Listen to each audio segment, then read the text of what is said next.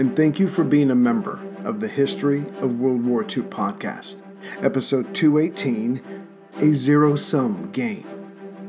Last time, much of London's and Washington's fears started coming true after Pearl Harbor. Churchill's heart cracked when the Prince of Wales and Repulse were lost on December 10, 1941. For there went his heavy hitters in the Far East. Next, the Battle of the Java Sea helped finish off the Allied naval power in the Pacific. In other words, Japanese access to the Indian Ocean was now uncontested. Making it even worse for the Allies, by mid-February 1942, the Japanese controlled Hong Kong, the Philippines, the Dutch East Indies, and the entirety of the Malay Peninsula, along with Singapore. This last part practically finished off Churchill's hopes for a turnaround in the war anytime soon. Further, as we have seen, despite their attempts, along with Chinese help, the Allies could not keep the Japanese out of Burma and soon were threatening the Indian border itself. But it would not be from Rangoon that Japanese planes would threaten Allied ships that had come around the Cape of Good Hope in South Africa. No, to fly from Rangoon south to the routes used by merchant ships was simply too far. Better to use Madagascar as a base for interdictions. Indeed, Berlin and Tokyo had already signed an agreement of spheres of interest that gave the Indian Ocean to Japan. Why wouldn't they take Madagascar? At least, this was the Admiralty's thinking. But if more proof of Japanese interest was needed, that came soon enough. On March 12th, again 1942, London found out about a meeting between Hitler and the C&C of the German Navy, Admiral Raeder. The report read, in part, "The Japanese have recognized the great strategic importance of Madagascar for naval warfare. According to reports submitted, they are planning to establish bases on Madagascar in addition to Ceylon, in order to able to cripple sea traffic in the Indian Ocean and the Arabian Sea. From there, they could likewise successfully attack shipping around the Cape. Before establishing these bases, Japan will have to get German consent. For military reasons, such consent ought to be granted." 10 days later, another message was picked up and it was deciphered. It was the Germans saying they fully support a Japanese attack on Madagascar. Technically, the message was broken at the government code and cipher school at Bletchley Park, but it was the purple machine given to Bletchley by the Americans in February 1941 that did the job. Purple could decipher Japanese diplomatic messages, so one was given to the British after Pearl Harbor. MI6 also brought forward proof that Berlin was offering and encouraging the Japanese to take Madagascar, and this eventually got to South Africa's Prime Minister Field Marshal Jan Smuts, who was instantly and correctly concerned. He begged Churchill to intervene, to do something to stop this. Smuts ended his message to Churchill with, "All our communications with our various war fronts and the Empire in the East may be involved." Churchill, of course, already knew that. And Admiral Somerville, C&C Eastern Fleet, agreed. Further, he knew that his command had no chance against the Japanese. In other words, if they wanted to push into the Indian Ocean, there was damn little Somerville could do about it.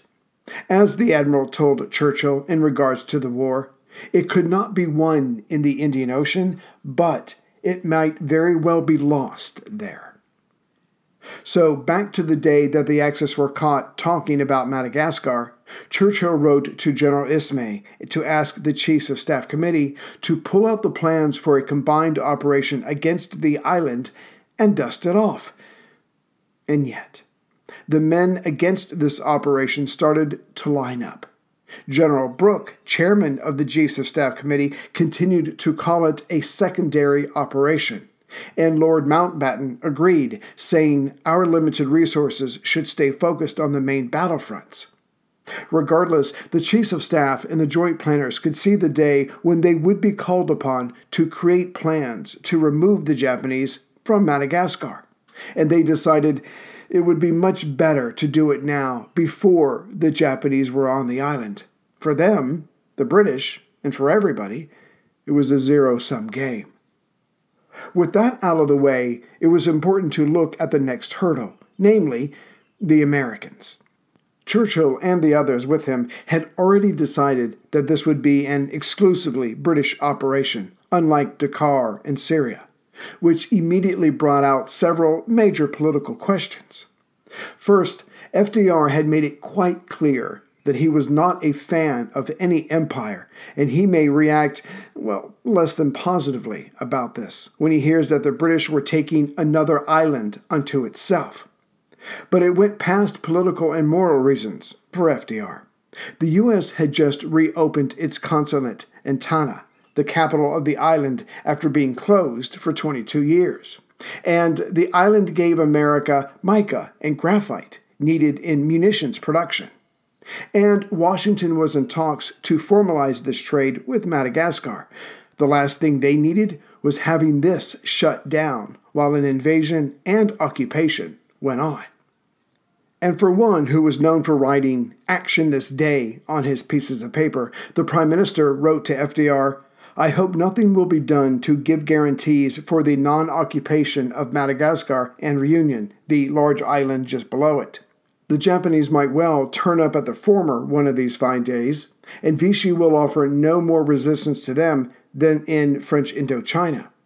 A Japanese air, submarine, and/or cruiser base at Diego Suarez would paralyze our whole convoy route both to the Middle East and to the Far East." And considering it was March 1942, just months after Pearl, FDR did pretty well in only taking 4 days to tell his ally that the British had a free hand in Madagascar. No formal deals will be made. With that, actions moved apace. On March 14, 1942, General Sturgis was summoned to the War Office and told that occupation of Madagascar would move forward. That Operation Ironclad, the seizure of northern Madagascar and the Diego Suarez Bay, would be folded into Operation Bonus, the taking of the entire island, though that operational name would change in a few months. Further, that waiting for the right tidal conditions and moonlight would force this to start in early May. But now Rear Admiral Edward Seifert would be in naval and overall command, while Sturgis would be responsible for subsequent operations once they landed. Then came the first of many mistakes. As Seifert was in command of the naval forces at Gibraltar, he would not meet with Sturgis until they could both find time to be free at Freetown, South Africa. When they did meet to go over the particulars, they did so without the operations commanding officer, Lord Mountbatten. Thus were the top 3 men not on the same page when it came to the details, which is fine if everything went as planned. Now down to specifics. Because the 29th Brigade, along with the number 5 Army Commando Squad, were in Scotland, all loaded down with weapons for another operation, Churchill wanted them to go to the island instead of the Royal Marine Division. Further, the 17th Brigade Group, led by Brigadier G.W.B. Tarleton of the 5th Division, would support the 29th Brigade. The 17th had been about to leave for India, but it was decided to get them to help with the occupation, and only afterward would they continue on their journey. As for the 29th Brigade, under Brigadier Francis Festing, it was made up of the 1st Battalion Royal Scot Fusiliers, the 2nd Battalion South Lancashire Regiment, the 2nd Battalion East Lancashire Regiment, and the 2nd Battalion Royal Welsh Fusiliers. Added to this force would be a mobile armed force, Force B Special Service Squadron of the Royal Armed Corps.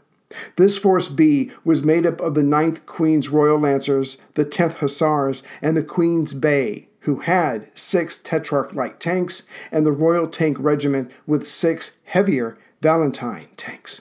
But what made this coming operation revolutionary was that the tanks and other vehicles would be waterproofed, and thus able to come to shore under their own power. Hopefully this would catch the French off guard.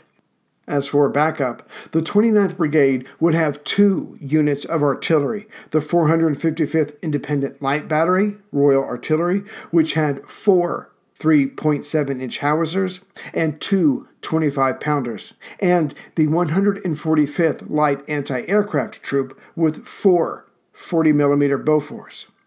The second mistake was that the 17th Brigade, being included at the last minute, not only had the wrong type of ammo for this mission, they had no amphibious training. Still, the entire land force would be designated Force 121 under Sturgis. The next mistake, the biggest one, limited the number of those that could go on shore at any one time. As only 4 assault ships could be found for Operation Ironclad, the total number going ashore was 323 officers, 4,753 men, and 115 vehicles. Of course, of these, 76 officers and 499 men were allocated to Force HQ, which included the Dock Operating Company and some more men for the Navy, which meant only 209 officers and 3,925 troops would be doing the fighting. Considering that there was much the invaders did not know in regards to the island and the potential response of those on it, there was little enough men for unexpected situations, which normally calls for more men with more guns. That was the men and guns involved. As for the ships, that would be Force H, with ships taken from Gibraltar. Now, the Western Mediterranean could not be left unguarded, obviously, so other ships first had to come to Gibraltar before Force H could depart. But here's where Churchill gets credit for being sneaky. As opposed to just bringing other ships to Gibraltar, he was going to ask FDR for some American vessels to come to the Rock.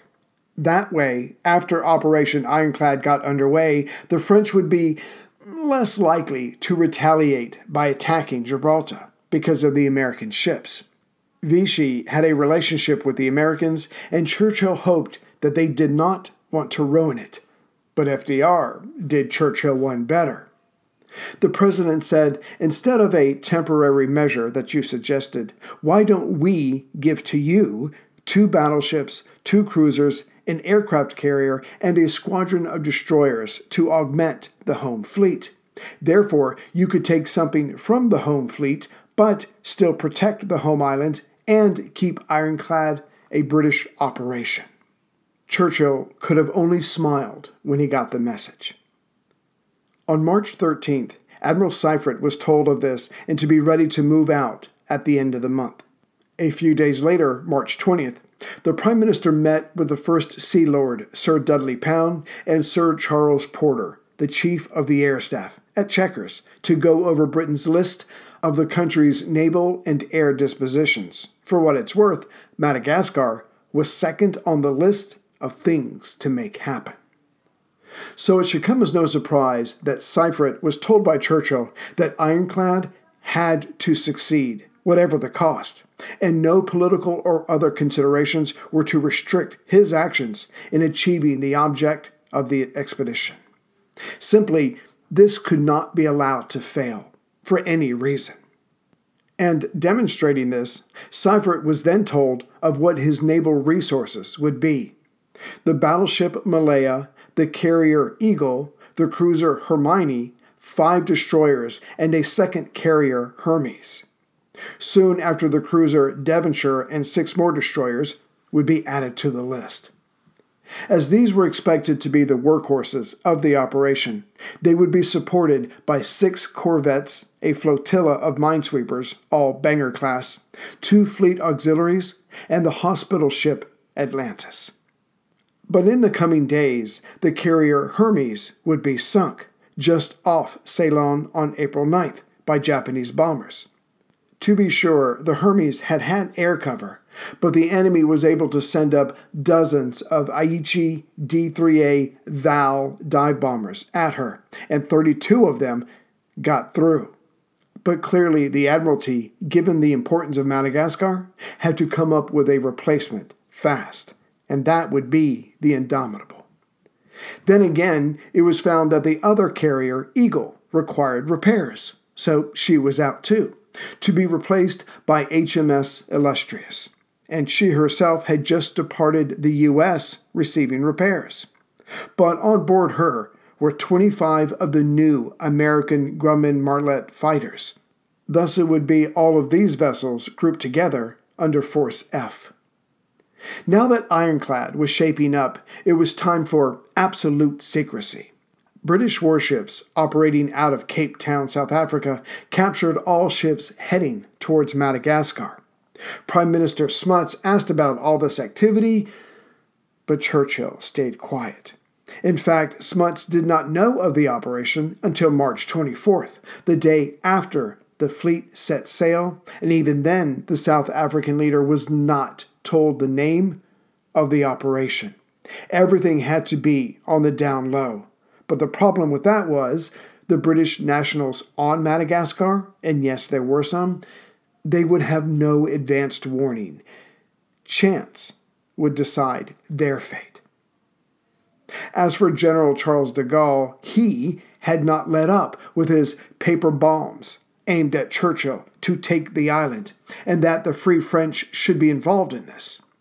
Churchill, replying to Foreign Minister Anthony Eden concerning de Gaulle, replied, "The Free French are out of the business and should be kept out.